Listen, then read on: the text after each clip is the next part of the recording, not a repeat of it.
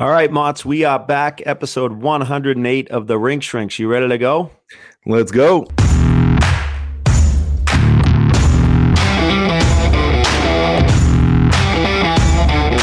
right, Mott's, a lot to catch up on. Obviously, I was away. We had the All-Star game. We got the Super Bowl coming up. Obviously, high school games, you name it. We've had a lot of action going on in both households. How's everything going?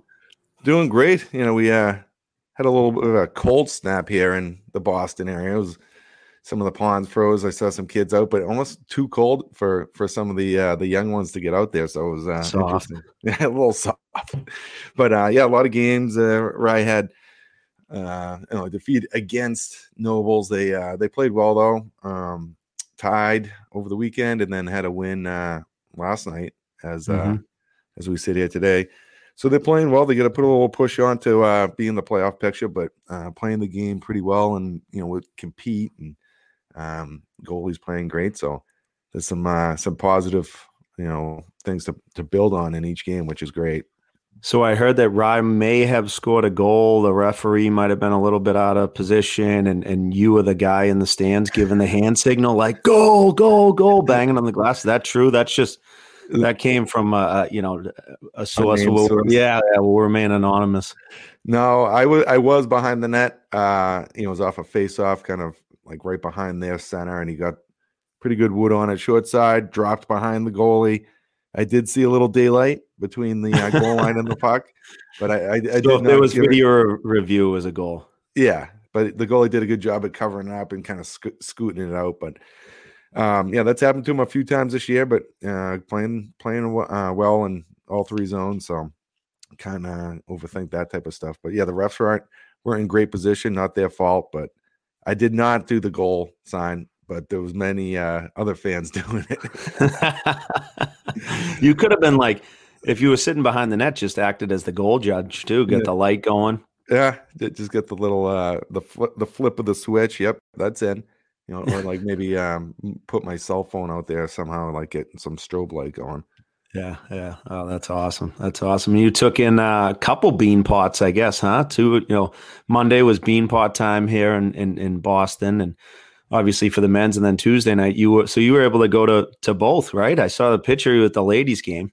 Oh yeah. So Monday night the men's faced off early BC Harvard, and Jake Tebow and I took that. Oh, that's awesome. That night in. So yeah, he's such a great guy and was doing his rehab right in the backside of the garden there at Spalding Rehab, and we're able to catch up. And he's he's just super guy, inspirational guy, and just talking to everyone. And Bob Sweeney came down, and it was just it was a good event. It's always a great event, but the games themselves, BC came up short in overtime. The last 5 minutes of that game was like electric, wild. Yeah, I was able to catch that. You getting everyone's best effort and execution. Harvard has some high end players, and it was really good stretches of hockey in that game. And the building starts filling up, and the energy in the building, kind of like towards the end of that first game, beginning of the work crowd starts to roll in. Yeah, exactly. And then Northeastern took down BU in the second game. So Harvard Northeastern, first time in 70 years in this tournament, which is crazy. That is incredible. It's incredible. But we'll be there to take it in on Monday night, which will be fun. I can't wait to watch some good hockey games over there. Yeah, it'll be great. And then followed it up on Tuesday night. So the women's side of the Bean Pot, they change locations each year of each campus, and this year it's at BC. And Brooks U12 team had practice, but I was like, why don't we take them in and let them grab a bite, and because it's kind of nice, they can just run around and wearing their hockey jerseys and just seeing some good hockey that they would love to someday aspire to play in someday. Yeah.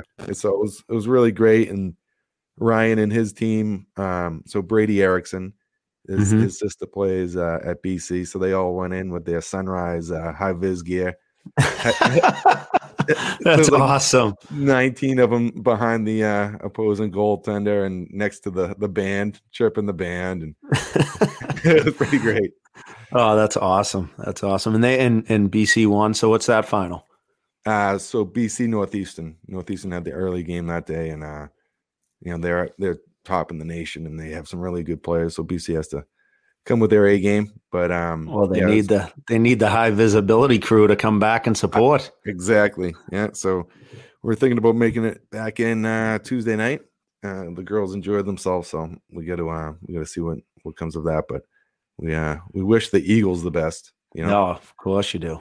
Of course you do. No, that's great. Obviously, a lot on my end. I wanted to thank the guys down at Franklin Sports. They hooked me up with a couple extra tickets to the skills competition on Friday night. I was down in Florida for a tournament, and Franklin is the official street hockey partner of the National Hockey League. Check out their line of official NHL street hockey games and training equipment at franklinsports.com today. Like I said, I hooked up with C-Rod down there, Chris Rode, and former teammate of Ryan that works with Franklin, and he took care of me with a couple seats to the skills competition on Friday night. That's great. That's a great event. It shows off the skill level and kind of the loose atmosphere that it's pretty cool to see. There's guys that are trying to rip each other's heads off, and then their teammates, and just putting that aside for the weekend. But to see the high level of skill. I still wish they would go back to like really trying to score goals on the breakaway challenge. So there's a couple things like I went down a rabbit hole the other day, like, cause I was at the skills and I'm like, there's something just seems off, right? Like, you're sitting there and we were down low. It was like, great seats and a couple like really cool events, but then like a couple of those trick shot challenges and stuff, like very silly and goofy and just kind of made for like a TikTok video or something. I just wasn't a fan. Like when Pasternak came in on the ice, we got there a little bit late. And the stretch limo that we got, that's a whole nother story.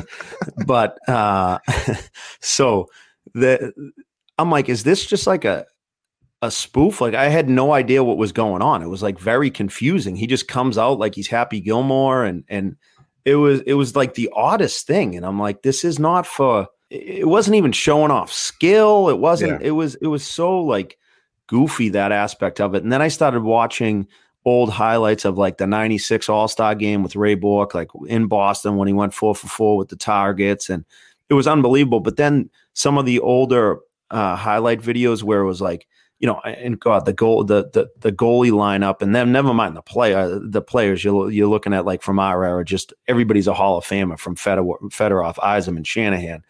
I mean, you name them, they were in it. But it was like the old, almost like 10 puck relay race where they like, how you do that at the end of practice, and it was just like bing, bing, bing. Like the other guy couldn't go until that guy crossed the blue line. It was so much energy and guys moving and going. Like you look to even the guys on the bench, like you just said, they were soaking it in and having a great time, but there was not that like competitiveness of like it just where it was like a game atmosphere, you know what I mean? So you couldn't even see, like you can see personality, but you don't see like the competitive nature and like them dial it really in.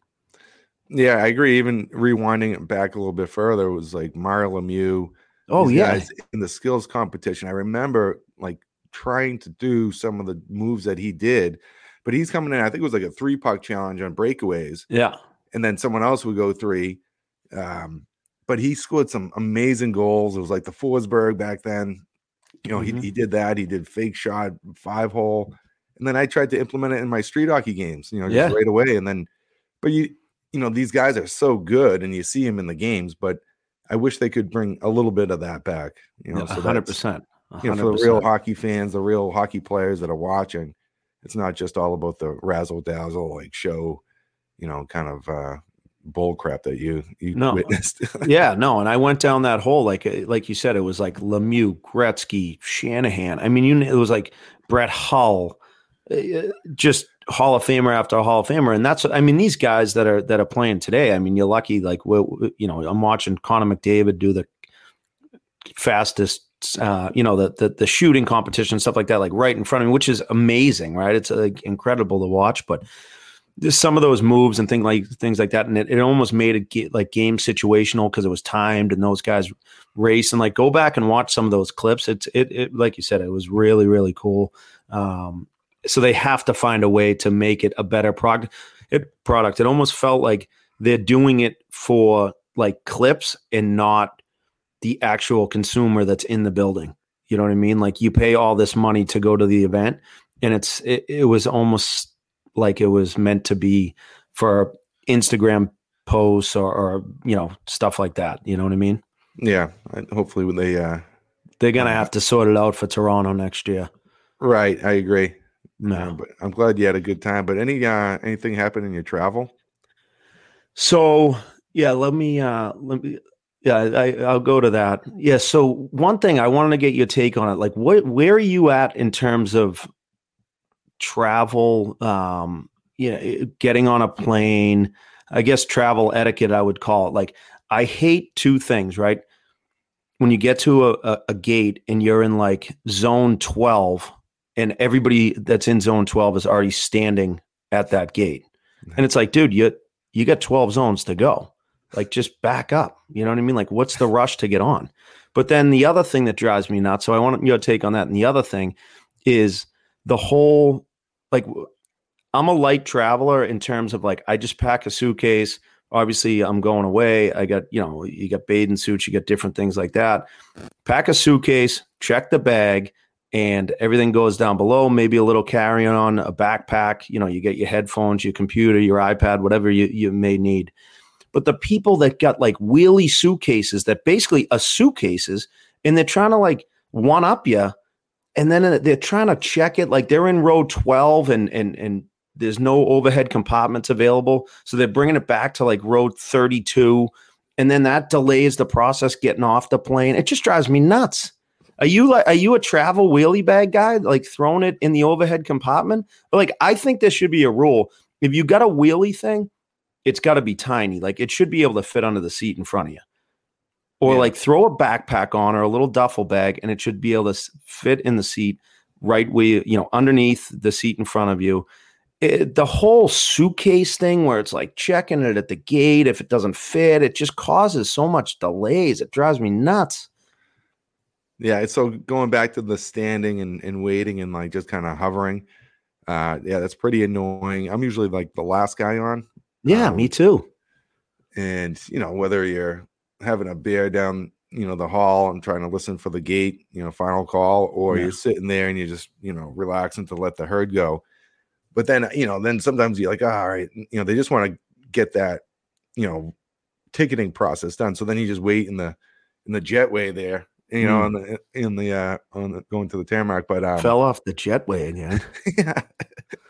But yeah, that's pretty, annoying, when you have the different areas just kind of like, just hovering and just being in the way. And like, cause you feel like you're kind of missing out if you aren't like just in line, but I don't care. I'm always like one of the last guys on. And no, the last time I flew, like obviously with kids, it's a little bit different. But the last time we flew back from Charleston this summer, like they were calling our names over the loudspeaker. We're like, oh, then it was like a full on sprint. Yeah, yeah.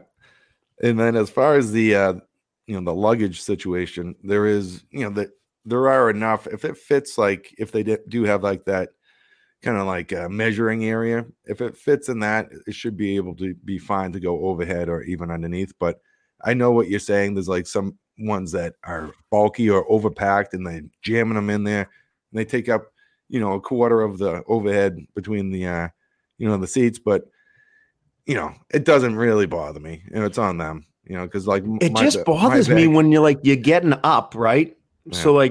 So say I'm in row 20. The guys in row 16 should be exiting to the right and heading off the plane, but they got to come back and now get a suitcase that's above my head. You know what I mean? It delays the exit process. Well, one of my pet peeves is when, you're exiting your row and the people are standing behind you and they go.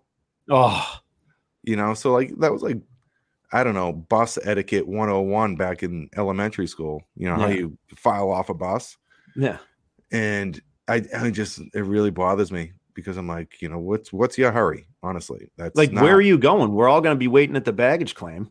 Yeah. So, and then when people stand up right when, the airplane stops, it's like, stand up if you're not ready type thing. Yeah. And then if like you're the exit row, so you're the row on the right and everybody in your aisle gets up and is ready to leave, but then you get the one guy that's on the same row as you, but he tries to dot out. And it's like, dude, clearly we're a family here. You know what I mean? Like, you got to cut between my 10-year-old and or like some other dude's 7-year-old kid, like what, and walk behind his kid? Like, come on, man. It's unbelievable. Yeah. And then the other thing that came up in conversation, we were down there. So on Thursday night, we had a nice dinner at Keith and Kristen's house, and they hosted the Hayes family down, which was really cool.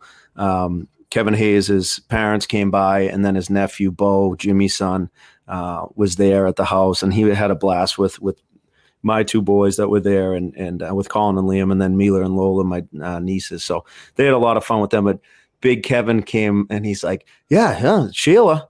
He's like, we get off the plane. I get a cab all ready to go. And he's like, no, Kevin, like, I have an Uber coming. He's like, no, we can get in a cab, like, because he's just such like an old school, like, cash guy. You know what I mean? He's like, no, we're going. She's like, Kevin, I have an Uber XL or whatever the heck it is coming to pick us up. Like, and she's like, do you not see the cab stand? There's a line there. He's like, there's no line there. We can cut that line. He's like, we can cut that line. I'm like, oh my God. I was dying laughing, but it was a good time with, to be able to hang with them and then see their whole family, at the Skills. And we didn't make it to the game, because Colin was in the tournament down there, the Exposure Cup, which is great competition. But Liam was able to take that in with Keith and his family. And Keith was doing an interview on the NHL Network. I don't know if you caught it, but he brought the kids up, and they sat there with Jackie Redmond, Mike Johnson, and Rupper and Keith. So they brought him on. They gave the old Boston homer, like, who's the MVP? And they all were like, Kevin Hayes. And I think Mila threw out Matthew Tkachuk, because they're obviously become friendly with the Tkachuks. That's and great. Matthew living down there. So it was pretty cool that he ended up winning. But yeah, Liam was all, he was on cloud nine because he had the All-Star game. He was at the game, and then obviously getting on the NHL Network. It was hilarious.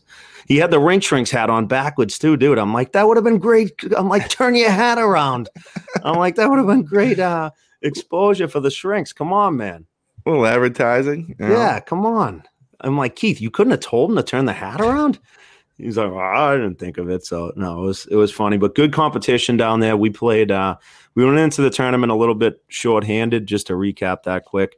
A couple guys couldn't make it. We had another guy with an injury. So that was, we were a little bit behind the 8 ball. And then we had another guy, one of our, a few of our top players get injured. One guy got hurt right down there. The first shift of the tournament, got a concussion. So that put him out. So we were a little bit behind the 8 ball, like I said, but great competition, all, top 20 ranked teams throughout the country. Really, really good games, competed, saw a lot of hockey guys down there, saw a lot of, ran into Nico Dimitrakos.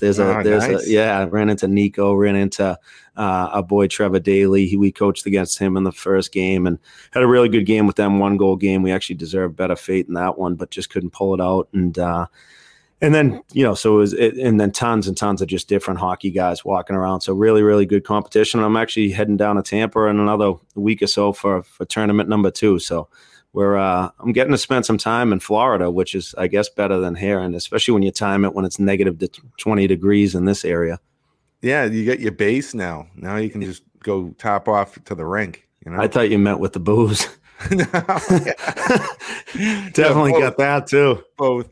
Yeah, exactly. Great. No, it was funny. But yeah, good tournament, good stuff. Obviously, it was great to see a lot of those guys. Oh, and I got lined up another guest for the show, which this guy's going to be a treat. Ray Whitney. Did you ever play against him? The Wizard? Yeah, I played against him. The Wizard. We ended up having dinner with him on Saturday night after the All-Star game and my games, and great time with him. Unbelievable storyteller, like great stories. I mean, small guy and, over 1,000 points, I think like 1,400 games, Stanley Cup winner, just a great guy. So I talked to him. We're going to have him on in the upcoming future. And he's got a son that's playing out in the Junior Coyotes program. He's looking to go to the Alberta League next year. His son's like 6'5". So talk about like looking at those stats and those like kind of late bloomers. He's coached, he coached those guys all the way through as soon as he got done playing, and they have a really good thing going on in that Phoenix area. He broke down a bunch of the different coaches, obviously Shane Doan and Taylor Pyatt, a bunch of different guys. So we'll have him on soon and chat. He'll be a great interview. That's great. Did you bring your Sparks machine down? You know what? I did, and I mean, I guess I'm guilty of this too, because where was the place that I put it? Above in the overhead compartment. Well, you don't want that thing bouncing around, though. Yeah, exactly. I couldn't throw that thing down below like it was some, So that's unbelievable. You're ripping these people with the wheelie bags, and you're taking did you do it sideways, or did it fit kind of like vertical, like going in? Well, that's why I was at the front of I was zone 1. I was making sure I could get it laterally so it wasn't sticking out, and I wasn't that guy holding up the plane. Yeah, but I mean, I can't travel without the Sparks. We had, 5-6 games in a couple days. The kids need the skates buzzed up. Oh, that's great though. But yeah. I love, kind of the irony of you, Yeah, do as I say, not as I do, but definitely do this. Head on over to sparkshockey.com. Use the code BYMOTS for $50 off your Sparks sharpener. Sparks is the at-home skate sharpening machine that will never fail. Or you take it on the road like I did, throw it in the overhead compartment. Sparks is the shift that keeps on giving for hockey players and parents. It's convenient, super easy to use, and will save you a lot of money in the long run. With Sparks, you get an accurate sharpening every single time. Again, head to sparkshockey.com and order your machine today. And don't forget that BYMOTS $50 off coupon code. Yeah, it is the gift that keeps on giving. We use it all the time. Ryan's always buzzing his skates up. And again, my daughter Brooke took a couple teammates' wheels back downstairs and buzzed them up. So make sure you go over to sparkshockey.com and order your machine today. Yeah, Mott's, couple things before we get to our interview. So this question was posed to me by a young listener. So high school captaincy voting, should the coaches have the final say? Is it a popularity contest or the 3 best kids on the team? What if the 3 best players on the team are quiet guys? What do you think? This is more of a mailbag question, but I wanted to get to it quickly. Yeah, no, we're in kind of that high school, sweet spot right now where things are wrapping up, and you might be voting for next season's captains. No, I think it's a great question from an actual player. So I would say, I think the coaches should have the final say, should be voted on, but I also don't think that it's always the best player. Mm-hmm. It's, leadership qualities, and those can come in different, forms. The hardest worker, the most vocal, but the most vocal has to be doing the right things as well. Then it can be the best player because he's really helping the team in different areas. But, you put all that together, and then, you have a vote, see what the team is thinking, and then the coaches can kind of make their decisions from there. But I do feel that there should be, a couple different criteria to that. The coaches just don't pick them at times. Sometimes it might be appropriate, but I just feel that there is some players, just because you're a senior and just because you're, maybe scoring some points, you might be a terrible leader, right. And it's not easy to say, hey, listen, we're going to go with the junior captain instead of you or whatever, but you don't have to say anything. It sends a message on, how you feel about his leadership qualities. So, so I think it could be like a combination of things, but I think the coach should have the final say. I think the only, I think you hit the nail on the head. I think the only thing I'd add is, you listen to guys, and I listened to Chara's interview on Chicklets, right? And he talked about, the leadership group of the Bruins, right? And obviously that's what he was relating to. And he was like, so it wasn't just the guys with a C or an A on their sweater. And I think as coaches, you need to recognize that, right? Maybe the 3 best players or the, 3 seniors end up being voted captains, and it's hard to overlook that. But bring in 2 or 3 other guys that are core pieces to the puzzle and have conversations with them. Like, don't say, oh no, this is like the captains. Like, have your leadership group, and it can be some added players. Maybe it is an older player on the team that might not be the best player, right? But he's a kid that's been around, and maybe he is a pretty vocal guy in the locker room, and he's able to talk to the kids. And maybe the top end talent, the best guys are just quiet guys and kind of keep to themselves. You know what I mean? Which Chara kind of was I mean, you can relate to that better than me. You should really talk about it. But I'm just thinking, maybe that the guy with the actual C on his sweater is kind of a quiet guy, but he can use one of those leadership group guys, that guy that may not even have a letter, and he could be a little bit of the voice in the locker room in between periods. When you have a bad shift, the guy on the bench that's kind of being vocal and pumping guys up. Hey, we need more, and things like that. Yeah, getting back to that Bruins group, it was Chara and Bergeron who had the consistent letters, and they were the leaders. You say Z would be leading by example, just going into the weight room, so guys would go into the weight room. He would say things when they were appropriate. Same with Bergeron. Guys really listened when he spoke up.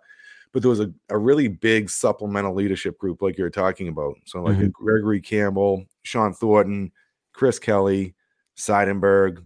You can go right around that room around that time where they were all pulling in the right direction, holding the, even the young guys accountable. Everyone was on the same page with the message, but it was a group effort. It wasn't just two guys being leaders and just because they wore the C and the A, and I thought that was the most healthy, because that's coming from peer to peer to hold each other accountable. And when everyone was somewhat of a leader, I mean, everyone's, doing the right things and consistently doing the right things. So you could bring in anyone from another team or get called up and they know the right things to do. And that was very similar to New Jersey when I played there. There was such a core group of leaders that, you could interchange whoever, and they come into a culture versus, just a couple guys kind of leading the way. Right. No, and you see it now too. Like you look at a guy like Foligno, that Nick Foligno, that's on the Bruins now. Like he's a veteran guy that's a part of that leadership group. And I remember watching I think it was an Amazon series on the Maple Leafs, and he was meeting with the head coach Sheldon Keefe was meeting with the leadership group, not just, hey, I'm meeting with the captains. It was maybe 6 guys that were kind of those core pieces and guys that and it wasn't just the 6 best players by any means. Yeah, no, I think that's so important to include guys. And, because I was a little bit older and, just kind of got some minutes, I was in, some of those meetings in New Jersey, and it, just about travel and kind of like, say schedule for, the upcoming week, we had a lot of games or whatever it was, or if we did do stuff on the road, like what we wanted to do. And it made me feel good to be involved. So get back to your point about the coaches bringing in, a couple other kids other than just the captains. It goes a long way. And it does provide, some confidence to those guys that aren't wearing the C's, and, they can still be leaders without wearing a letter. No, definitely. Motts, what do you say? It's my hockey rankings question of the week time. I can take the question here. I noticed my team disappeared in the new rankings this week. They were listed last week, but I couldn't find them when the new rankings were released today. What happened? Can I do anything to get them to reappear in the rankings? And you want to take the answer? Yeah. We went right to the source. Yeah. So this is the answer from our boys at My Hockey Rankings. And I love how hey, can they just reappear? Yeah. You can just come back out of the cloud. Yeah. So My Hockey Rankings increase the minimum number of games required to be ranked in My Hockey from 5 games to 10 games in this week's rankings. This is an annual practice that takes place at the beginning of February each season. Teams that have between 5 and 9 played games in the system no longer qualify for the rankings. My Hockey Rankings lost around 500 previously ranked teams because of the minimum game requirement increase this week. If you are affiliated with one of the teams that disappeared in this week's rankings, no worries. Your team will reappear in the rankings once they meet the new 10 minimum game requirement. All you have to do is submit missing game results via My Hockey Rankings guest game score entry portal. Go to their homepage, myhockeyrankings.com. Click the Report Scores tab. Click the link to enter scores as a guest. Please provide website evidence, if possible, to expedite the game score approval process. Keep in mind that guest game results must be approved by a division volunteer or My Hockey Rankings admin team member, which can lead to a slight delay at times. Great answer. There you have it. Yeah, great answer. We went right to the source. Neil and Ian hooked us up. Obviously, great question. And those guys, they continue to do a great job at myhockeyrankings.com. I can speak firsthand. just going to a tournament. It was, they placed everybody in proper divisions. Really, really good. Even with us being down a couple players, it was really good competitive hockey games. We didn't have the best results, but every game was, a flip of a coin. Could have gone either way, bounce of a puck here or there, and it made for such a good tournament experience, and no blowout game. So it was really really good stuff. Motts, I think we talk, it's about time we talk about who we have coming up for an interview this week. Obviously, we were lucky to be joined by Keith Tkachuk, obviously a USA Hockey Hall of Famer, and his kids are, they just lit it up down at the NHL All-Star game. Must have been an unbelievable experience for him. Yeah, Big Walt, as he's called. Super guy. I've met him a bunch and enjoyed watching his game. And his kids, like, they're both all-stars playing on the same team, which was really great for him. And then Matthew coming home with the MVP, which was quite a nice little Honda to add to the car repertoire. I'm sure he's sporting that down A1A, right? Yeah, no, I heard he gave it to his grandmother, so he's it's in Boston then, even better. Yeah, exactly. So but yeah, just proud parents, definitely a great hockey family, and we're pumped to have him on. So hope you guys enjoy this hockey. See, this interview is also brought to you by TSR Hockey. Go visit our guys at TSR Hockey in tax-free Salem, New Hampshire, where you can stock up on all your equipment needs for the remainder of the season. TSR stocks team apparel from CCM, Bauer, Warrior, you name it. Does everything in-house, embroidery, printing. You can reach their team store at 603-912-5970. Ask for Mike or Dave, and they'll take care of you. TSR Hockey is New England's premier hockey store and is a proud sponsor of the Rink Shrinks. Visit tsrhockey.com for all your shopping needs and tell them the Rink Shrinks sent you. And now it's time for our interview with Keith Tkachuk. All right, and our next guest on the Rink Shrinks podcast is a veteran of 1,201 NHL games, totaling 165 points, and even more impressive, 2,019 penalty minutes, a multi-time NHL All-Star, a first-round pick. His career was spent in Winnipeg, Phoenix, St. Louis, and Atlanta. He's now, even more famous for being a hockey dad. Welcome to the podcast, Keith Tkachuk. All right, boys. Thanks for having me. I should have probably stayed out of the box more. I probably had more cookies there. I think you created a little bit of room for yourself. Going to the net with sharp elbows. So yeah, I fooled them for a while. Oh, that's great.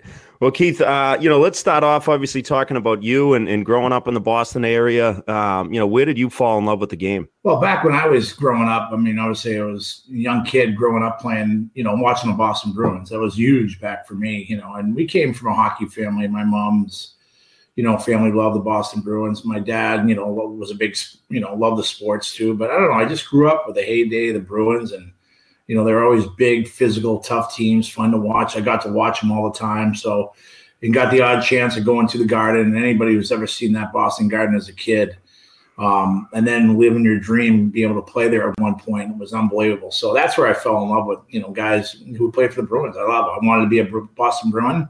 And obviously, in the 1980 Olympics, when I was probably about 7 or 8 years old, it was kind of like the kickoff for me to really want to become a, hockey player. Growing up in the area and, with that kind of impressionable time, you got, Bobby Orr and the Big Bad Bruins, the 80 Miracle on Ice, with a bunch of like street hockey games. Like, where did you kind of like get, in the neighborhood? Did you get out and play some street hockey with the boys and ponds or breaking ranks? I was lucky. I mean, it's crazy to think. I actually showed my kids at one point when they were younger where I grew up. I grew up in East Boston. Obviously, it wasn't what you called, a place where you want to, a bunch of hockey players grew up. You played, we were lucky. We actually had a street hockey rink right down the street from my house. So back then we used to play roller hockey, and that's when, you didn't have the rollerblades like they have now. It was like the old roller skates you played with. So I fell in love with it. I mean, I don't know what kids do nowadays. They're probably buried into video games, but every day we came home from school, you basically went, weather permitted, you went out and you played roller hockey till it got dark out, and your mom literally would yell out the window, "Keith, Kevin, get home." And I was fortunate enough to have a brother that was close in age. So, I did that every day. And when you're younger, you you start developing different stuff. It was fun. You're out there all the time. You're active, and I was lucky. The weather. Growing up in East Boston, you had the ocean there, so there was not a lot of pond hockey to play. So we played a lot of street hockey and a lot of roll hockey. Any dust ups in those games? Yeah, I'm sure there was. And back then I grew a lot quicker than a lot of most kids. So I think some of these older kids mistaken me for their age. So I'd always get confronted all the time. I'm like, dude, I'm like 4 years younger than you, 5 years younger. It's a little different atmosphere growing up there than where my kids grew up nowadays. Speaking of that big bad Bruins stage, I was talking to Kevin. He said you had a couple hole-in-ones. Who were those guys? Who were you playing with during those? Yeah, I got lucky. I got to have 2 hole-in-ones, both playing with the same guy, both the same hole at the Ridge Club in Sandwich, and it was Bobby Orr. And the one time not bad company. Yeah, it was the one time I did it. First of all, Bobby's a phenomenal person. Like, he's an unbelievable person. We're neighbors in Cape Cod at the Ridge Club, and the second time I did it, it was me and my brother versus him and his partner, at a member guest. So, and I was wearing his jersey, and Kevin had the white jersey on. I had the white jersey on. Kevin had the dark jersey on. So I was home, he was away, and but I got it. It was great, and he was he's just a great person. He's more excited than you are for the hole-in-one. That's unbelievable. Such a gentleman. I haven't got one since, though. That was a bunch of years ago. So gonna have to call Bobby and try to get in. I need one. Yeah, you guys had a great group down there at the Ridge Club. That's where I first met you. With LaChance, Monty, a few of the other guys. Down there, just like a really old boys club with Bobby and Derek, and you guys. Anybody who listens to Derek Sanderson knows, man. That guy is one of the funniest guys. He's a great person, great stories, and that guy's lived it all. Like, he's done everything, and he was a phenomenal golfer too. He's gotten a little bit older, obviously now, but he was an unbelievable golfer, and just playing with him and getting stories and listening to him, and they got some real stories back in the day. Yeah, Elsie was my roommate. They were down there for a little bit. Marty, Tony, and all those guys left. I think Pody's still down there, but he's a pretty quiet guy. He doesn't get out much. No, he doesn't. Those must be tame times. They sound like with that type of crew, and now adding your boys to the mix, I can only imagine what those weekends look like. Send the wives away, right? Yeah, I would love to get down there more, but it's getting tougher and tougher. Brady's getting married this summer, so I don't know if we'll be back there this spring or this summer. So awesome.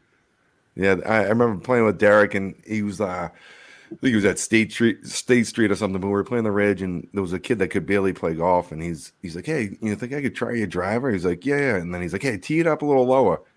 And he's like, oh, does that make it go further? He's like, no, I just don't want an idiot mark on the top of my club. Just like one of those scuff marks, like the kid could barely hit the ball. I loved it. Awesome. That's Derek for you. Yeah. Oh, that's awesome. So you obviously, growing up playing youth hockey, was there, other sports? Like, were you guys just always playing street hockey, or were you, into baseball, lacrosse? Lacrosse probably wasn't that big at that time, right? We were busy.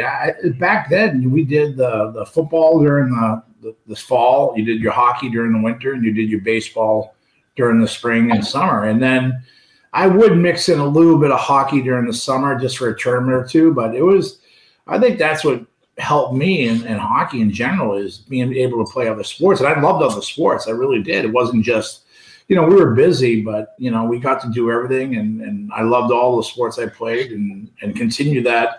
I quit football when I went to high school, but I still got to play baseball at Mullen Catholic. So it was a lot of fun. I think it's important to play, multiple sports just to get first of all, to meet other kids and just to try different things and balance balance it out a little bit. And I think it helps to get down the line. It did help me with my hand-eye coordination on the ice around the net. So I was fortunate to do that. Nowadays, it's a little different. Guys prioritize their sport, I think, a little bit too early. That's just the demanding of the schedule. And, you wish you can fix it and be able to play multiple sports. Now, were there any major influences in your kind of early days as far as development, a coach, a parent, and then as you went to Malden Catholic, your coaches there?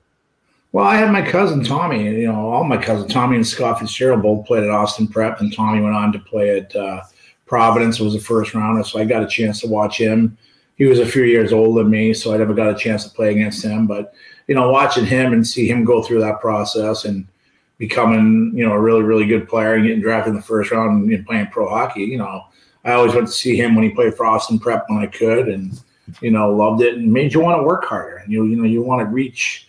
So I owe a lot to him just from following him around, seeing how much success he had. And obviously he was a great guy and great person, treated me great. And, now look at him. He's a general manager of the Jersey Devils, and they're doing really well. So I'm happy for him, happy for his family. He didn't pick up his son, though, when he went on waivers. I think we almost did. He should. I think he had a bunch of claims in, so yeah. I'm happy for Casey. So me too. He's down in Florida with Matthew. He's living with Matthew. He better not be in my room, so the room better be free when I get there. Oh, that's great. Can you talk about the decision of going to BU? Obviously, being a Boston kid, was it always a dream just to go and be a Terrier? Well, you know what? I had some good options, and I wanted to stick around. That's what Massachusetts guys did. They wanted to stick around. Had some good visits at University of New Hampshire and Northeastern, and I think BU was the one. BC Mott's never offered me. They were the only school and I think Hockey East that didn't offer me a scholarship. So I thought that was a little bit bizarre. They must have been watching Kevin or something. Yeah, they must. Well, Kevin's a righty. Jesus. I love it. Oh, that's good. I can't wait to tell Kevin that. But no, I just felt BU having, their development process with Mike Boyle and Jack, been around a long time. And, when you have an opportunity to go play with, McGeckrins and Amontes and Sackos and guys like that, Dave Tomlinson, who not a lot of people know is one of the best college hockey players, I think, around. So, we had a good team, and, I just felt that was the best situation for me to get to the next level. I mean, ultimately, you want to go there and give yourself a chance. I was a first rounder at the time, and it was a good stepping stone to the NHL going to BU. Now, you mentioned a couple of those guys. Were there any guys in particular that really helped you kind of make that transition a little bit easier into college hockey and kind of show you the path at that level? Well, yeah, I mean, all those guys, there was other guys that, were, great teammates. Kevin O'Sullivan, who's a Boston guy, the Davis brothers. So, they were sophomores when I was freshman, so I got to hang around them quite a bit. And, and our captain was Mark Chris, who was an unbelievable guy. I don't know if you guys ever met Mark Chris. His son's Chad. Yeah, great player. Boy Brown, and they're just a great captain and really helped me out. And, we had a good team. We went all the way to the finals. Unfortunately, we lost to a team that had like 30-year-olds on it on Northern Michigan. I mean, they were the oldest team in the league, I think. But what was the final score of that game? Imagine losing the national championship game when you scored 7 goals and you lose. I think it was 8-7, right? Yeah. It was the clear boards. And, yeah. I remember that game. Old Minneapolis St. Paul Arena there in downtown St. Paul. So it was that game was interesting. Our best player was Tony Monte, and the guy shadowing him, I think, had a hat trick, which is funny. That's bizarre. How does that work? Yeah, I don't know. But Tony forgot to shadow him on the other side of the red line. Oh, we were like the UNLV running Rebels. We were running. We were wide open, baby. The old Smite division kind of score. That's awesome. That's awesome. And then, you made the transition kind of to Team USA around that 91, 92. What was that experience like playing for your country? Obviously, you played in the World Juniors as well, but what was it like representing that country? And did you guys like travel around as a team for that entire year? That was crazy year. I mean, I wasn't expected. First of all, you get in the summer, you go to St. Cloud, I think it was, for the festival. You have multiple teams there, multiple players, and you have multiple teams, and you're trying out, you're scrimmaging, you're practicing. I wasn't expecting to be, make the cut, and I made it past that point. And at that point, you get to travel around the whole year. Once every month, you'd probably go to St. Cloud and practice for a week, and then go back out with your schedule. And that year, you played. I mean, we must have played Canada 20 times, in the U.S., in Canada. And then we played all the American National Hockey League teams. So you want to talk about getting thrown into the fire from college to that level. now you're going playing against guys for the Minnesota North Stars who are pissed off they got to play against the Chicago Blackhawks, the St. Louis Blues. Fortunately, we got to play in Boston Garden, playing the Bruins. But it was exhibition games, and it was awesome. It was a great experience. You got to see what it was like. You didn't play every game because we had so many guys traveling, but it was a really good experience, and we got to travel around to, the whole country. And then every once in a while they would let guys go, and then fortunately I made it to a certain point, like after Christmas, where I'm like, I'm still alive. Do I go back? It's kind of a waste to go back to college now. And, did a secret deal, a sign, and then made the final cut and went over to represent, USA and France, which was a beautiful spot. And we finished fourth against, we're all pretty much all amateurs minus a few guys that were playing over in Europe. So overall it was a great experience. And, I'm fortunate enough to play in 4 Olympics, which, is a dream come true, and got to play in a couple of World Juniors and, a couple other events in the World Cup. So I love playing for your country. I love the atmosphere. I love getting to play with different guys, and it was a lot of fun, but, I'm very fortunate to be able to do that. I just remember that 92 Olympics, just coming home because the time slots were like really good for, just getting home after school. And was it Ray LeBlanc? Ray LeBlanc. He talks like Mike Tyson. This guy, I don't know. He lived in a van, I think. I don't know. He was our starting goalie. Yeah, he came from like the Wolves or something. He was in the IHL, and he just stood on his head. But you guys were like such a rootable, team that, young, and, I knew some of the names, and, it was just really neat for me to kind of root and be a fan of USA hockey and local guys. So yeah, there was that. There were a ton of Boston guys. It was, like I'm probably forgetting a lot of guys, but it was like Marty McInnes, Teddy Donato, Steve Hines, Joe Sacco came back, Timmy Sweeney, Greg Brown. We had a bunch of guys. It was unbelievable. I mean, it was so much fun. Clark Donatelli, Rhode Island guy, so. It was a good bunch of guys, and, Teddy Drury was on there, David Emma. We had a lot of fun, came up short, but had a great run, and I don't think we've ever seen Ray LeBlanc ever again. So Hey, you might see him down in Lauderdale, like living on the beach or something. Oh, yeah. Man. Probably giving him a couple quarters. No, but he was unbelievable that tournament. Holy cow, was he on fire. Yeah, at the elbow room with a snake around his neck. Well, you talked about playing Canada.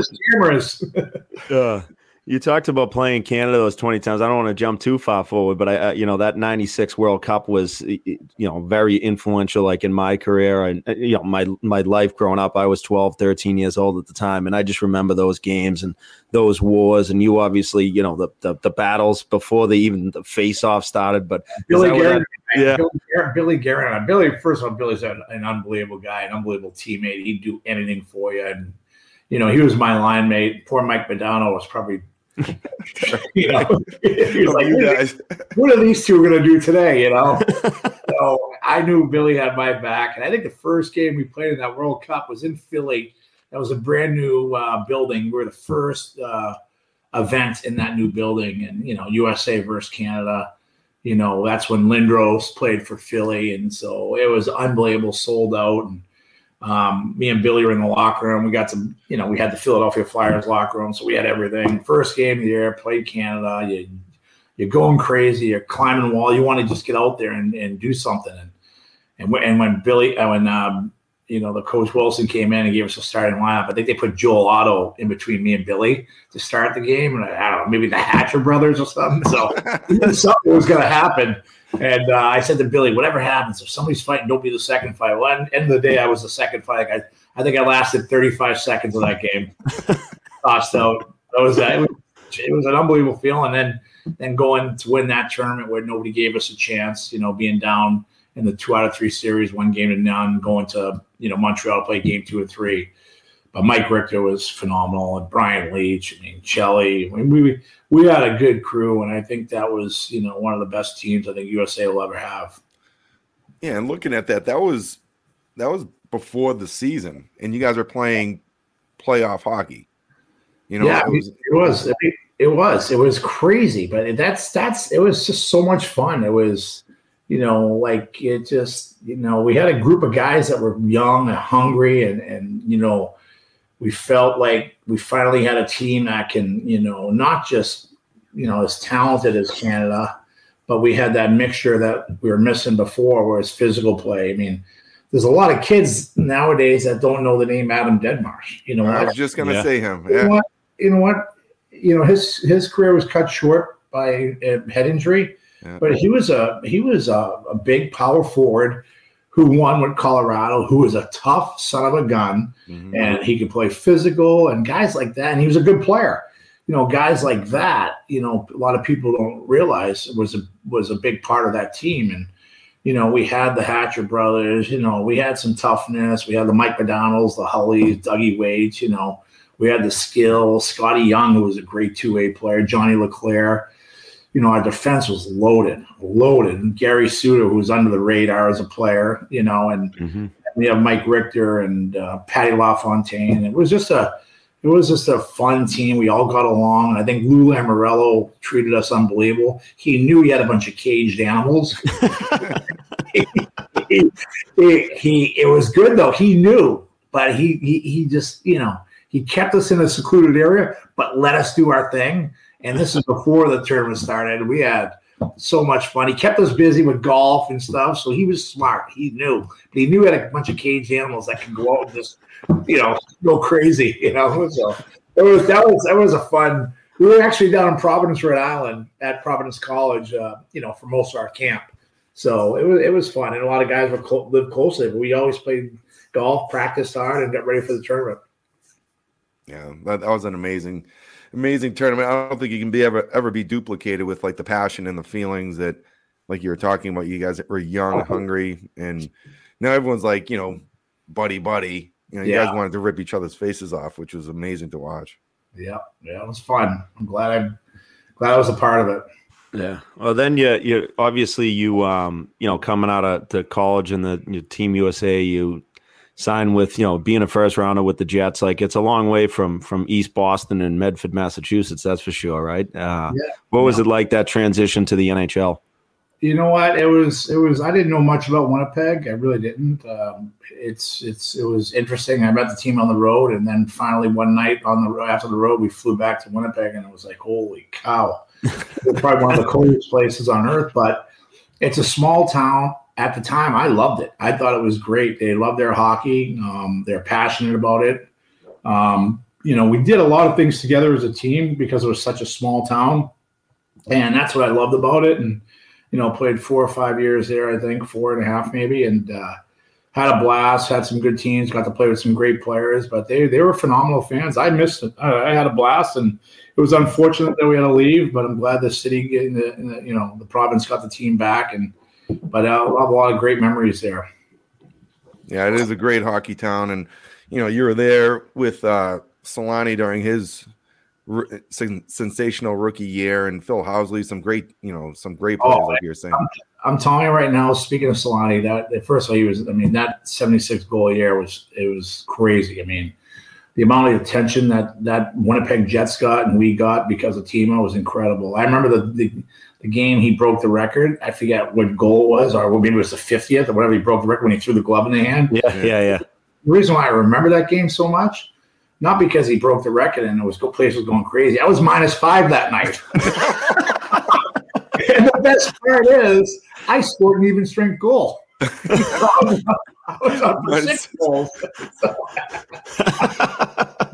Mike Smith, the GM, brought me in like the next day or two later. He said, if you don't play better, we're going to send you down. So that was a little wake-up call. But no, that was, Alex Zamnoff, who's another guy that I got to play with, was so underrated. If he played anywhere else, people would know who he was. And, Phil Housley, got to play with Eddie Olczyk, got some great players, and a lot of fun up there. Is that where Edzo deemed you Walt? Yeah. He said, your name's Walt. And I said, okay, sir. That was like my first time I've met him. He told me that. So he was great. He took care of me. He was a great guy, and being an American, the Americans kind of, stuck together and hung out, and he was great. It's funny when my brother broke in with Phoenix, and obviously like JR and those guys were there. And I think actually you let him live in your place for a bit, but Keith said they were on the road and, talking to Stan Wilson, the trainers and guys that still had relationships with you. And, it was a nice Guys like, oh man, I can't wait to tell Walt about this one. And Keith calls me and he goes, I don't know who the hell they keep talking about. He's like, but they keep saying like this guy Walt. Oh, I can't wait to tell Walt. He's like, who the hell is Walt? You know, this is before it. You know, like Google searches were a thing. You know what I mean? Yeah. So he was. I'm like, I think I've heard Dad somebody call Keith Tkachuk Walt. Maybe that's who they're talking about. I go, they must just be putting the the Boston Charlestown connections together. Yeah, that's hilarious. Oh, it was funny. He's like, who the hell is that guy? I'm like, I don't know. I think maybe Keith Tkachuk, hopefully. Hey, speaking of Charlestown, I was on a dad's trip this year in Florida, and we were in Boston. Oh, and I'm a member at the Halligan, so I took all the dads. My dad met me over there. We took all the dads to the Halligan Club. Oh, that's amazing. I was like, what the heck is this? Yeah. They loved it. Of course they did. I think we cleaned them out, but I left a lot of money in there. So I think we're doing fine. But they love that place. They couldn't believe it. Oh, I'm sure. That's like legendary. That's unbelievable. It must be so cool for you to be part of that and obviously have your dad around and being a Boston firefighter and, that the history of the city. That's really, really cool. Yeah, it's fun. I'm glad I get a chance to get back to Boston, often now. Now the boys are in the Atlantic Division. It's really nice. Yeah, I was going to ask, was John Paddock your coach GM in Winnipeg? Yeah, awesome. He was he wanted guys who played the game hard, tough, physical. And, that was my first coach ever. And he was great to me. And back then they can say whatever they want to you and, they don't get in trouble. So, he was honest. He said, he wanted me to go out there and play physical, but he was a great guy to play for. He really was. And, he's had a successful coaching career in the NHL. Now, obviously, he's in Regina, I think, with that player. I forget his name again. Yeah, he's a decent player. that average player. Yeah. School World Juniors, But no, but I like John. John's a good guy. Once in a while at the NHL draft, I see him in the stands and, get a chance to talk to him and obviously thank him for what he's done for my development and, the way he pushed me. You'll never forget, the first coach you had in the NHL. He was a great guy. Yeah, he was my first pro coach. He was down in Hartford with me, the Rangers farm team, and I could probably just echo exactly what you just said. He helped me, like college kid coming out, like this, that, whatever. And next thing you know, like he's giving me really good. He was tough on me, he's like, you're fat and out of shape, like And did he have a mustache? Did he have the mustache too? No, I didn't have the stash then. No. But I had to get on the bike a bunch, and it was because I was playing so much in college, and then I was playing maybe 14 minutes, but still eating as much. Yeah. So then he's like, you got. I heard you had a pretty good setup at BC. What were they called? The pods? Not the pod. Were they? The mods. Mods. That's what it is. I've heard some legendary stories there, but I heard I heard they're not allowed to have those anymore because of you. Yeah, they're called the Mots now, not the mods. I love it. That's awesome. But yeah, Coach Paddock was, instrumental in my development as well. Like the one thing that I do, I'll just mention is he's like, you don't have to be big and strong because, you're not going to out muscle, say when you got to get to the spot quicker. So you need to be leaner and faster and use your head because you have a decent head. So I'm like, all right. So then I took that approach the rest of my career. And, so I'm glad that you had a good experience with him as well. Yeah, a good guy. He was awesome. I loved him.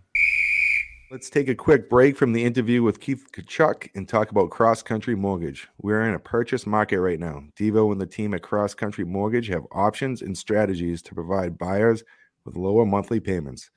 It's a great time to buy a home, especially if you're renting. So it's time to give Devo a call and chat about why home ownership makes sense.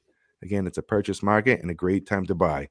Give him a follow on Instagram at Chris Devon CCM for more information. Website chrisdevon.com where you can schedule a time for a call with him. Cross Country Mortgage, LLC, NMLS 47305. Yeah, Devo's been crushing it with the Instagram game. I was looking today. He had, pros and cons of renting versus buying, and does a great job. He's a great man, obviously. And now back to the interview with Keith Tkachuk. What was that transition like going from Winnipeg to Phoenix and making that move as a professional? It was interesting. Like it happened very quick. You didn't have enough time. Like we went down there for All-Star break just to check it out because it was already sold that year as a lame duck year in Winnipeg. So it was difficult for the fans. But getting down there and finally, I never, been down there before until we went there for the All-Star break. It was just a different type of living, and fell in love with the place. Great spot. I mean, when you're down there and you're playing and you're waking up and wearing shorts to the rink and, you just feel a lot better physically. Now it's on the flip side, it's a lot tougher to play out in West because you're doing a lot of traveling and, you're on the road for 4 or 5 games and then you're home for a while. So it's nice, but a lot of transplants there from, Minnesota or Detroit. So there was a lot of hockey fans there. And we played in an arena where, it was the America West Arena where the Suns play. And, there's part of it obstructive view seats, but we had great fans. I think we had place packed all the time. We've had some pretty strong teams there. And, I loved it. I was there for almost 5 years. I got traded in my 5th year, I believe. But it was a great spot. It was tough losing the team, and some staff people had to stay back in Winnipeg. Some went to Phoenix. So it happened really quick there, but the transition was good, and we had success, and we had some fun teams to hit the ice, and Shane Doan and JR, guys like that, Teppo Numminen, so Abby Boulin. So it was fun. The cool part is that the whiteout kind of translated and transferred to Phoenix as well.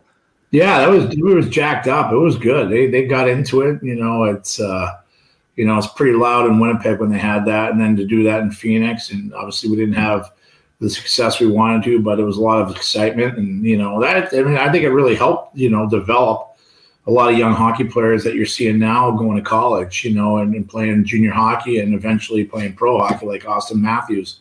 So it was a big buzz down there. There wasn't a lot of rinks, so I think I think with the Coyotes going there, and it hasn't been great because they were out in Glendale and moving around, but hopefully things get settled and they can have it in Scottsdale or Tempe. I think Tempe is the next spot they're supposed to have it at. I think you'll see a big jump in youth hockey out there. I think it's done a great job, and hopefully it sticks.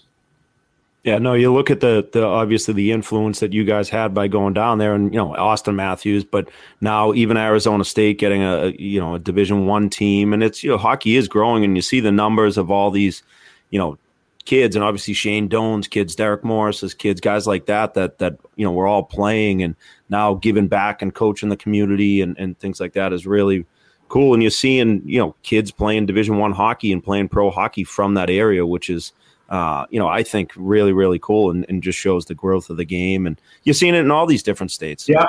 I think it's imperative. Like when you see, Wayne Gretzky obviously started the whole thing in LA. That kicked off, a lot of places out west, southwest, and obviously Dallas, and Arizona and Florida. You're going to see more and more of Nashville, and eventually you're going to see a bunch of Vegas kids. I mean, this is what it's all about, promoting the game, not just in certain areas. And when you do that, you have alumni that stick around those spots and, help out in those, have kids playing and, help out in different areas. And that's how you grow the game. And when you do that, they're not used to seeing hockey players down in Texas. Usually those best athletes are playing football and basketball and baseball. But now, love of the game in Dallas, you're seeing more guys come out of that. I think it's great for hockey. It's great for USA hockey, and it's great for the game. And you got to thank guys like Gary Bettman who went out and put these, giving these franchises, an opportunity. And I think it's been great for hockey. Yeah, growing the game in non-traditional hockey markets is what, Gary Bettman has done. I was going to say St. Louis is, you could put that right in there. Yeah, we have a great alumni and, a lot of guys dating back to, Rob Ramage and Basil McRae, Al McInnes, even before that, Dunlop, it's been great here. And now you're seeing more and more kids play and nobody, if I was, like you guys growing up in Boston, if I saw a kid, if I played a kid if I'm a Massachusetts kid, I'm going to play a kid out in Chicago or Missouri, St. Louis. I'm like, dude, this is going to be like 3-3 tonight, Point night. It's not the case anymore. There's some really good hockey teams and hockey players out here that can compete with the the Michigans and the Minnesota and the Massachusetts. So it's nice to see. And I think it's just great overall for the game and pushing the game and developing more players to give them a chance to play college hockey. You know, if you make the NHL, great. But you want an opportunity to play college hockey to keep your career going and get an education out of that. 100%. Talk about getting traded to St. Louis, kind of where you kind of put your roots down. You know, I heard a few stories, you know, so when you get in there, there's a established It's a PG show, Mott's, remember. So we don't want to we will talk about those off air. Yeah. No, just in particular about you know, I just love this stuff, but you know, there's some big personalities, maybe like a Chris Pronger per se. And you're the one guy that could really, you know, kind of talk him down or kind of put him in his place. You know, there was a few stories where it was just like, you know, the seats are down or whatever, and he's wearing this terrible tweed jacket, and you know, just like, you know, just a simple beak, and like no one would ever speak up to him. And then when Walt gets to the team, he's like, all right, you know, there's a. Oh, you scared me. I didn't care who he was. Even though he was probably the best player I've ever played with. You know, he was. He had a personality on him, but he was a great player, and I thought it was tough playing against him during games when I was with St. Louis and, you know, or when I was with Phoenix. But the more I look at it, it's probably easier playing against him than it was going against him in practice every day. That's what was the toughest part about him, because he had, you know, a little screw loose where he'd do something, but he was a competitor. But nobody's safe on that bus in that locker. I don't care who you are. I got ripped all the time too. That's what it's all about. Guys like Dally Drake, Al McInnes, you know, Scott Mellenby. I played with Mike Keane, who's one of the funniest guys, Billy Guerin, you know, at USA stuff. Nobody's safe, and that's what makes a good team. You know, the young guys see that and they're like, oh, that's great. Did he just say that to Prongs, or did he say that? Yeah. Good. You got to have a little, you know, got to be a little lighthearted once in a while. No, that's great stuff. No, I mean, I think that's just the Boston persona anyways. It's like nobody's safe. Everybody's got a nickname. Everybody's getting tortured in some capacity. It doesn't matter who you are. Story, you know, everybody's got a story, you know. It's that's what it's fun. That's what you miss the most is, you know, at the end of the day, you might not be best friends with everybody, but you respect everybody, and you're in that locker room and going to battle, and there's some good moments, there's some bad moments, but at the end of the day, you're always pulling for each other and trying to get out of whatever you're into. And that's what I miss the most is, you know, having that competitive, you know, edge with the guys and trying to become better as a team. And, you know, we had some fun times in the locker room, you know, like good times and bad times, but at the end of the day, that's what you miss the most. Now, you spent quite a bit of time in St. Louis. Can we get into, you know, as, you know, your career winded down and you have your roots in St. Louis, your boys are starting to come through, you know, with Matthew being a 97 birth year, you know, you get them on the ice, you're able to coach them. Can you talk about that kind of transition from playing to coaching and how it kind of went for you? Yeah, even when I was playing, I still obviously got a chance to be on the ice with them whenever I could for practice and stuff, and being like off to the side a little bit. But, you know, and then when I finally retired, you know, I became full-time, never a head coach, but always assistant coach for both boys. One time I was head coach for Brady, but I'd rather be assistant. But it was fun. You missed a lot, and, you know, every kid's different. You got to treat every kid different. You really do. And, you know, I enjoyed being around him. I'm sure some days he thought I was tougher on him than I should have been. And that's just based on, in my mind, you know, if you're going to be a coach, you should be harder on your own kid. I think it shows everybody else, because everybody thinks just because you're on the bench, your kid's going to get special treatment. But that's not how it was with me. And, you know, my wife tried to explain that to Matthew and Brady. But, you know, those are the fun days, you know, being on the ice and trying to help not only them, but just to help, you know, especially Matthew's group. That was the first group because he's the oldest. We had a great bunch of kids and, you know, lifelong friends of my son, Matthew. And it was great to be able to help them out. You know, not all of them moved on after midgets, but a lot of them did. And, you know, I'm glad I was a part of that to try to help them live their dream, whether it was playing junior, or we had about 7 to 10 kids playing junior hockey and college hockey. And we had a girl on our team, Jinsey Dunn, who was a great player at Ohio State and has represented USA in some different, you know, world championships and stuff. So that was a lot of fun. You know, sometimes you'd be hard on your kid and then your wife gets mad at you, but, you know, at the end of the day, they're always mad about something. Well, I was going to ask you, is that obviously your daughter. You'd say, God forbid if I slammed the door, she thought I was directing it at Matthew, and she'd get a little upset with me and tell me not to do that. I'm like, all right, whatever. Was it easier? Obviously, your daughter Taryn's a world-class field hockey player. Was it easier almost just being like a dad there and just watching and kind of supporting her versus coaching the boys and being around the rink, and something that obviously, here you are, a USA Hockey Hall of Famer, hopefully someday the NHL Hall of Fame, Olympian, you name it, right? All-star games, things like that. So was it almost easier dealing with her? Yeah, but then she would get, girls are a little bit different, and you got to treat them a little different, according to my wife. My wife, she said, it's not the boys' hockey, it's field hockey. Nobody just relax and enjoy it. I said, okay. But no, it was good. I would go downstairs. We built her a thing down in our basement for field hockey. So her and I would go downstairs. And some of those rules, I have no clue. I went in, blind going into there. I had no clue the rules. But, at the end of the day, it's similar to hockey. But she used to be a lefty, but and now you can only play right-handed. So she just started in 7th grade. So, we were all new to this, but I loved it. I enjoyed watching it. And, she's doing well and down in Virginia. And we try to get there as often as we can. But it's a lot of fun watching. I mean, field hockey, it's a tough sport, but it's really good. I mean, there's some good players out east. A lot of good players out east. A lot of women, field hockey players. So I like watching it, but you got to treat her a little different. You can't be as hard on her as like I was maybe once in a while on Matthew or Brady. Well, I think the elephant in the room is good thing that they all took after mom with their athletic ability. I know, kidding. Or blow me off and say, whatever, Dad. You don't know what you're talking about. I'm sure you guys have gotten that once in a while. Oh, yeah.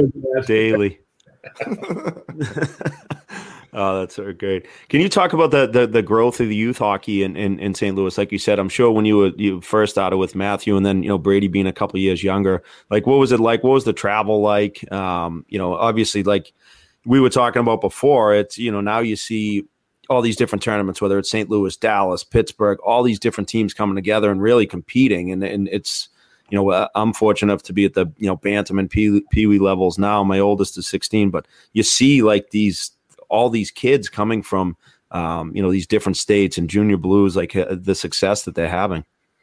You know what? It's a big commitment to play hockey out here. It really is. It's a lot of travel.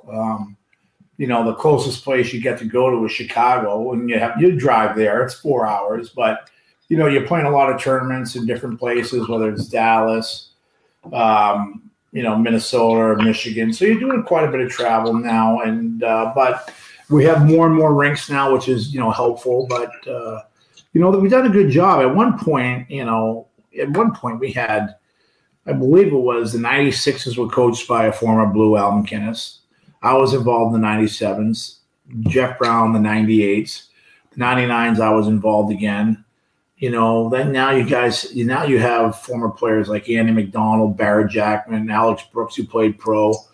I'm drawing Neil Komodowski. So you have a lot of former players, and there was guys before me that, Baz, like I said before, Ramage McRae. So I think when you have that, commitment and experience to help your youth hockey out and start with a bunch of kids, and I think it really helps. And you got to give a lot of credit to the guys sticking around and help out.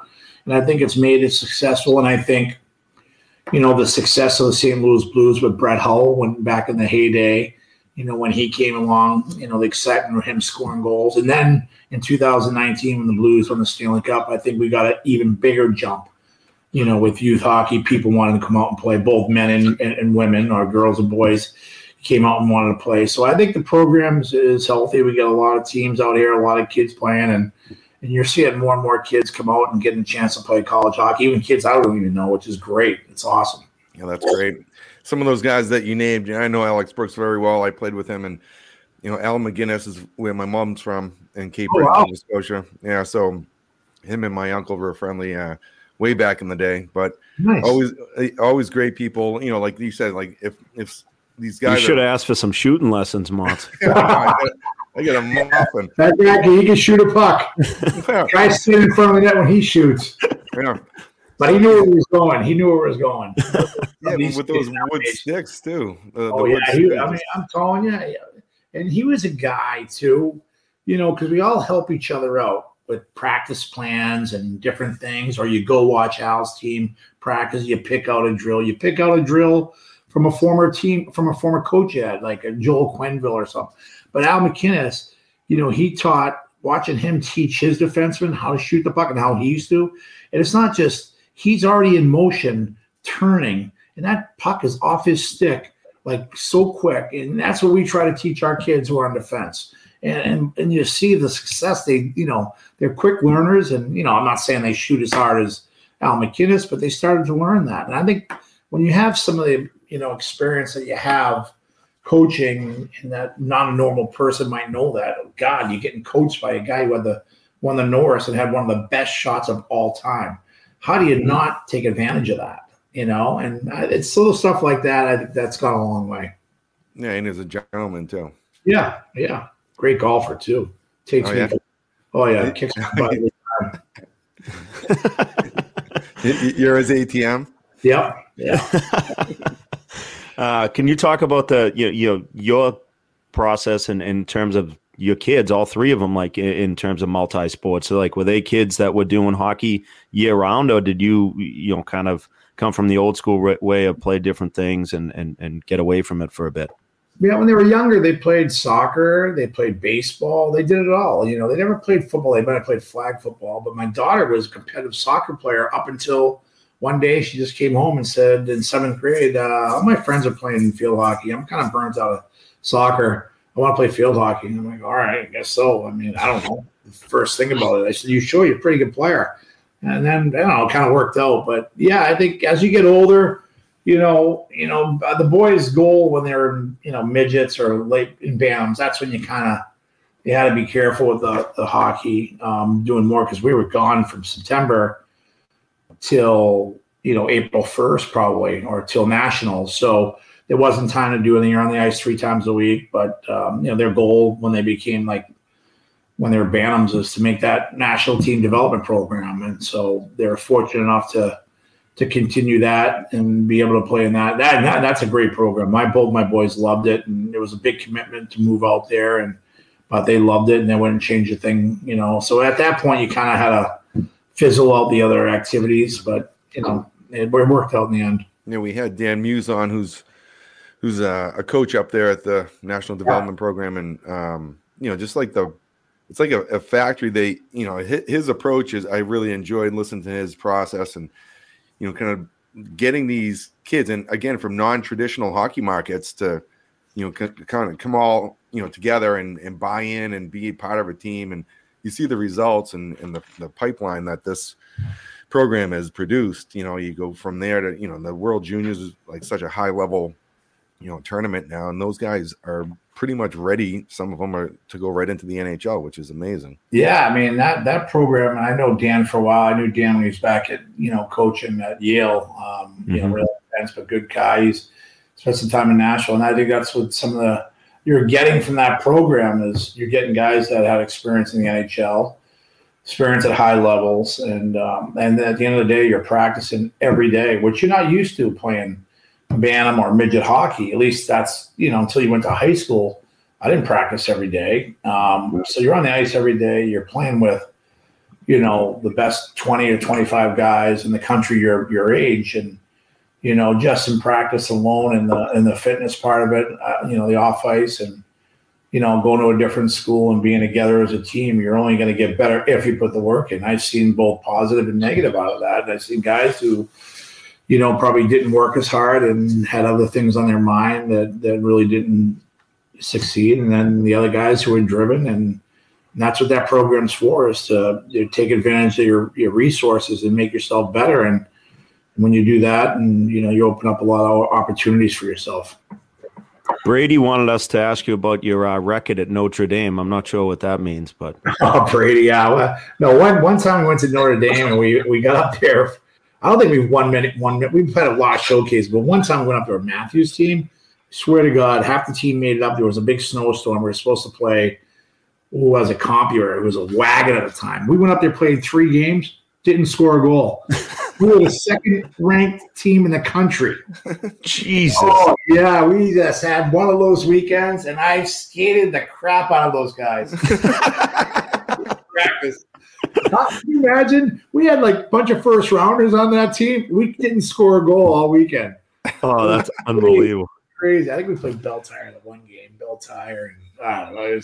It was yeah. Every time when I took Brady's team up there, we just never had success up there for whatever reason. That rink was like whatever. It wasn't good to us. That's funny. I figured it wasn't good when he said to ask the question. Yeah, we're like 0 for Notre Dame. We played a lot of games up there. And like I said, we were like the best. Matthew's team was one of the best teams, around their birth year. So that's great. Did you ever play Neil Shea's 97 King? Oh, yeah. Yeah, we sent the teams into Boston, Matthew's team, and I wasn't there. I don't know what I was doing. I might have still been playing, to be honest with you. And so they went, and Neil had Noah Hannafin and Colin White. Right. Yeah. I think Marino was on that team, and they had a really good team. And then we also played Minutemen, with Calvert and those guys. So it was good for the boys to go back east and play. And we actually, me and Neil picked some teams together to go play up in Toronto in some tournaments. It was good. It was a good group of guys. It was a lot of fun, but it was different. Neil's pretty intense.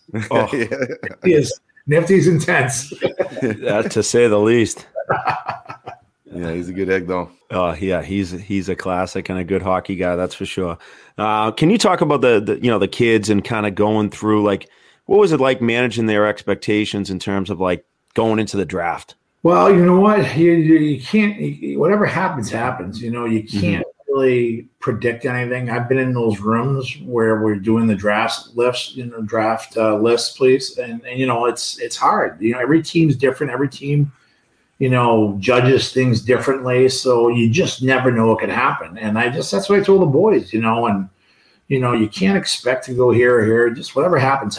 You can't worry about it. This is a special moment in your career that you'll never forget, being called up there. Eventually you're going to get called up there. So it worked out. Both got drafted by great spots at the time, and really excited. And it was weird. Like all three of us were, myself included, with the two boys, all drafted by Canadian teams, which is a little different. So, but no, it was quite the experience, and I was really proud of the boys, and they handled things really well. And I think, them being around the rinks at an early age, you pick up some bad stuff, I guess, but there's a lot of good things and positive things they picked up, which I think helped them adapt pretty quickly once they went to their first training camp.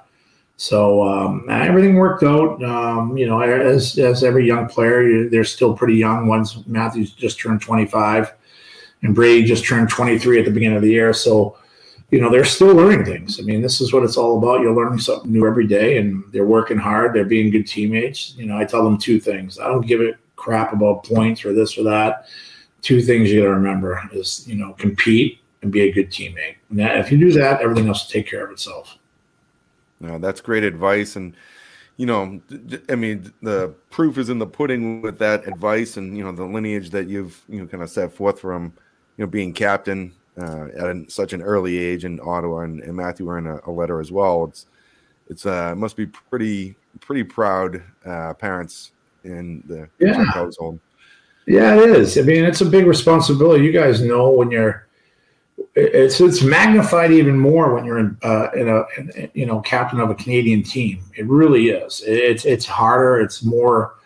You're always in the spotlight. You always have to answer questions. And I just told Brady, you have the resources there. You have some older guys to work with to help you along. You just got to go out and play and compete. If you do that, everything else will fall into place. He's always asking for advice. But, Matthew, I think, is obviously older and more seasoned than Brady, and has been in more situations than Brady has. But Brady's done a good job. They're battling. He battles. He competes every game, and I think he's going to continue to learn. And he's getting good help from veteran guys. And I think at the end of the day, hopefully he'll be captain in Ottawa for a long time. Oh, that's great, and that's great advice, especially for that's a message that goes from mites all the way to the top, right? Like being a good teammate and and obviously competing hard, right? Especially the higher levels you get to, the kid, everybody can skate, everybody can shoot and things like that. But what separates guys and guys like your boys are that compete level. And obviously everybody talks about their character. And I think that's something they obviously got from you. You hear stories about taking care of the trainers and guys like that. I think that's something that, your humble roots, I think that you've got your guys, relating to those type of guys as well. Those guys are the most underpaid, overworked guys in the league, and I just, it's a shame when I hear guys don't treat them better. And every team has, unbelievable trainers that are there early and there late, and especially nowadays where these kids are asking for a lot more than they used to when I played. So you got to take care of these guys. Some of these guys are my best friends, but it's important. You got to remember where you came from, and you got to appreciate everybody you have working around you. And I think it's a better environment if everybody does that. Well, another proud moment. Both boys going to the All-Star game. Can you talk to us about that? Yeah, it's going to be great. It's going to be great. Long way for them to catch you, though. Yeah, we'll see. It's harder to make the All-Star game now, I think. But you know what? I'm looking forward to it. We're staying at Matthew's house, my wife and I, and we got a lot of people coming in. Matthew has some friends in. Brady's got some people coming in. So it's going to be great because now they're on the same team. It's good and bad because I feel bad for that third guy who's going to be on their line. He's going to probably have to do a lot of refereeing and breaking up fights on the bench. Like Brady's more simpleton, he just goes out but Matthew will say something wise to him. And Brady doesn't have a comeback. Brady's comeback is I'll beat the crap out of you. That's all. Matthew's pretty savvy with his words. So no, but it's exciting. We're looking forward to it. And they played in the All-Star game in St. Louis against each other. Yeah. But now to do it on the same, the Atlantic division is going to be phenomenal. So we're looking forward to that. Yeah, big family crowd coming down. Yeah, I got my parents coming in, so grandma and grandpa coming in, and God, I don't even know who else. My wife's all into that. I just said, tell me where to go, where I got to be, and I'll be there. I think Matthew got us about a suite too, which is nice, so that'll be good. I like the skills. The skills is fun. Yeah. The game itself is kind of, whatever, but the skills event, it's pretty cool to see. Do the kids know what they're doing yet in the skills? I don't know if they do. I haven't talked. Brady plays, so I don't know what they I think they got to do the dunk tank one, and maybe Matthew has to do like the breakaway challenge or so. I don't know. That's what he told me. I don't know. But you know how those things can change at the last second. So right. You'll find me at the elbow room. I'll be watching it from there. I'll be next to you. I love it. Oh, that's awesome. Well, that this has really been great. We appreciate you taking the time. This is some great messages, obviously from your career, and then obviously raising the kids, which is obviously best of luck to those guys, and that they're obviously all three of them are having great careers in whatever they're doing. Yeah, well, enjoy it, boys, because it goes by quick, and I do miss being on the ice with the kids and teaching them and helping them out. It was a lot of fun. I miss it a lot. So thanks for having me, guys. Well, appreciate the time, Walt, and have fun down in sunny FLA. We'll do, baby. All righty. Awesome. Thank you. All right, boys. All right, good luck. Thanks. We'll see you. All right. Take care, guys. That interview with Big Walt was also brought to you by Pro Stock Hockey. Give your kid the pro experience with free name personalization, free tape, same-day shipping, and friendly customer service with all kids' sticks and gloves. A 30-day warranty is also included with all kids' sticks. The world's largest inventory of Pro Stock sticks and gear is now for the kids as well. With a great selection of youth equipment, visit ProStockHockey.com today and use the code BYMOTS for 20% off your kids' gear order. Motts, what do you think of that interview with Keith Tkachuk? Well, he's just such a great guy. He was a great player. You can tell that he cares. He's a captain. He understands, just tipping the trainers, I love that part of, saying those guys work harder. They're there earlier, they're later than the players. And, just a small little, thing of gratitude. But that just goes a long way on showing the type of character that he has. And you see it in his kids now too, as well, both wearing letters, with Brady being a captain in Ottawa. And it's just, it's fun to talk to a guy that you grew up watching and then, able to kind of pick his brain about a few things and, how he dealt with the kids and his approach. It was really great to hear it from Big Walt, and again, what a super guy. Yeah, two funny stories that I forgot to bring up was obviously, like you said, growing up as a kid, kind of idolizing him. Obviously, his father, was a Charlestown guy, was a Boston firefighter, and the Knights of Columbus tournament in Charlestown was named after my grandfather, Harry Yandel, and Butsy McGrath. So it was every year, one of the first weekends of the summer was a Friday. It was a big Charlestown Knights of Columbus golf tournament. Like, it was a gong show, but a great day. So, my father, as we got older, he always brought us up there, and Keith Tkachuk would always be there playing every year, and his father and his brother Kevin, and they all, had a fun foursome. So I was like that, little kid, and I'd like see Keith Tkachuk, and he's in his prime, like idolizing him, you know what I mean? And then he was getting older, and then now we were in college, and now my brother's playing in the NHL, and he was bringing Brady and Matthew, and those guys were kind of there running, same thing, like helping out at different holes and just like being those guys. And, we were lucky enough to hang out with them. And then there's a big time afterwards, all you can eat Chinese food and all that stuff. And so it was like really, really cool. And then one of my brother's first training camps, my Aunt Karen, she had gotten a pair of gloves, old Coyotes gloves from somebody, within Keith's family, and maybe she won them. And Keith was going off to training camp, and my brother Keith, and she was like, "Hey, you might want to use these in training camp." Keith's like, "No, I don't think, Aunt Karen, that's how it works. You don't show up wearing, some guys' gloves that, and it was like the thought that counted, obviously, but it was absolutely hilarious. But then, having those connections, like Keith really, again, we knew them, but weren't like, Keith was older, and, as soon as he made the team out of camp with the Coyotes, like Keith called right away, let my brother live in his, in his house that he had. He was obviously in St. Louis at the time, live there and use, basically have a home base instead of living out of a hotel and everything. So it was just that type of guy, that type of personality. And we could have sat there and talked to him for 10 hours, obviously. Yeah. He's like just a real dude, and just, again, all-star, prototypical, like one of the real great power forwards, in my opinion. And then first American to lead the league in goals is a pretty cool stat to have in your resume. And, tons of Olympic teams, and, representing the U.S. World Cups. And, it was just didn't get offered by BC, though. I know, that was interesting. They just, they like you said, they must have been watching Kevin.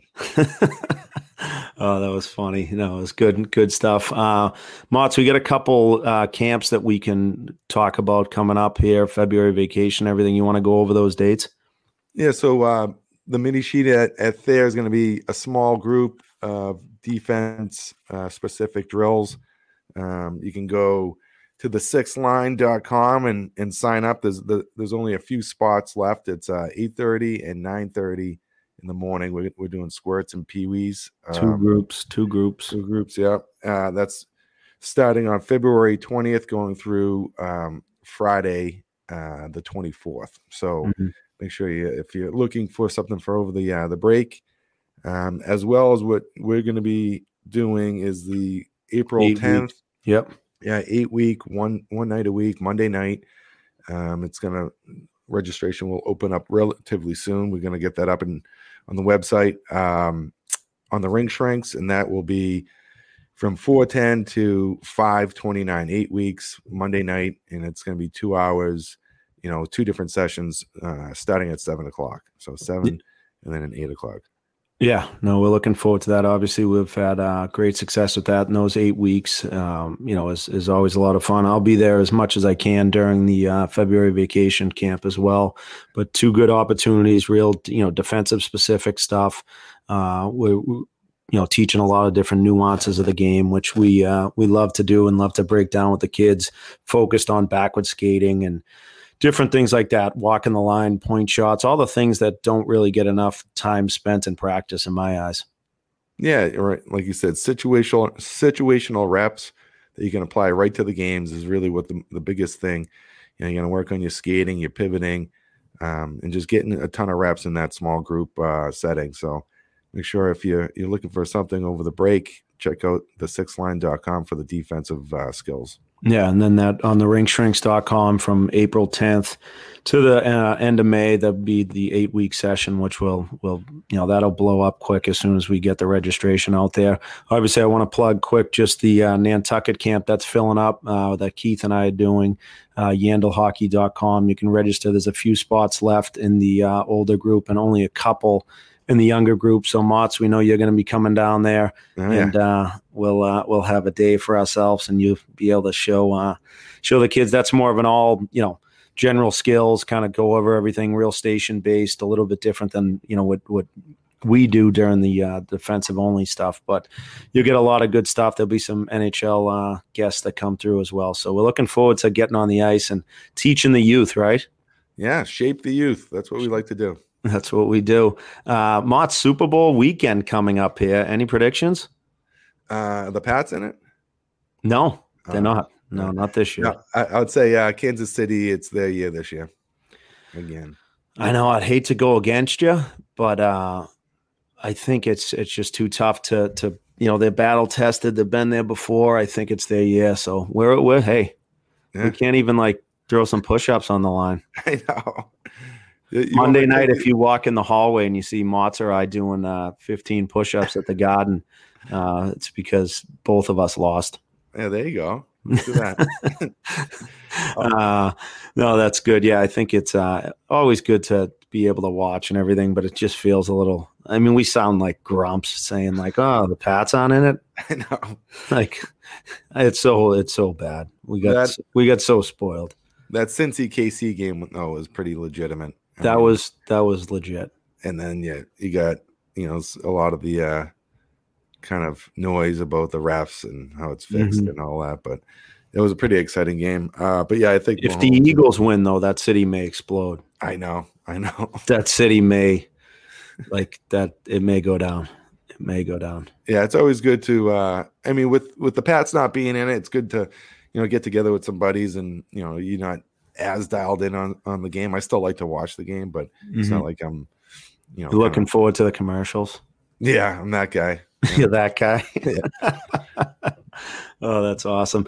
Well, Motts, obviously we thank Keith Tkachuk for coming on. He was great. Obviously, proud dad of his kids, but obviously his career was a Hall of Fame-esque, that's for sure. He was a complete stud back in his day, and I'm sure most of our older listeners all had the treat of watching him just pound people's faces and create room for himself in front of the net. That's why he was able to score 500 some odd goals in the NHL. But so thanks to those to Keith for coming on, and now it's time to get the boys on. We can get the trifecta. Yeah, that'll be great. We'll see if we can carve out a little time for the Ring Shrinks and get the imagine them on one line together. That'd be with Keith back in the day. That'd be an intimidating line. Brady would have to seriously get back and play low in the D zone because the other two would be hanging at the red line. Yeah. But at least they'd be able to clean up some change in front of the net when those guys are mucking in the corners and then just get into the dirty areas. So you could pick up some loose change. Yeah, that would be an interesting line. It would. It wouldn't be fun to defend.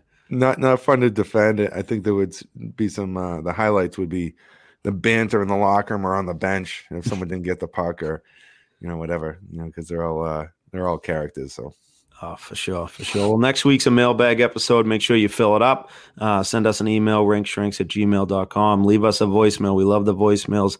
347-674-7465. Again, 347-6-SHRINK. So it's 347-674-7465. You could always hit us up on Instagram at the Rink Shrinks, Twitter at Rink Shrinks. We just hit 20,000 followers on Instagram show. Shout out to the team on that. Yeah, that's great. We appreciate the support from everyone out there, and just being at the Bean Pot and just talking to people around the ranks. We appreciate everyone who tunes in and subscribes and follows the Ring Shrinks stuff here. We enjoy doing it, so we appreciate the support. Yeah, no, we love it. Thanks to the sponsors and all you listeners, because we wouldn't be here without you. Time to cue the Ring Shrink Shuffle, Jersey.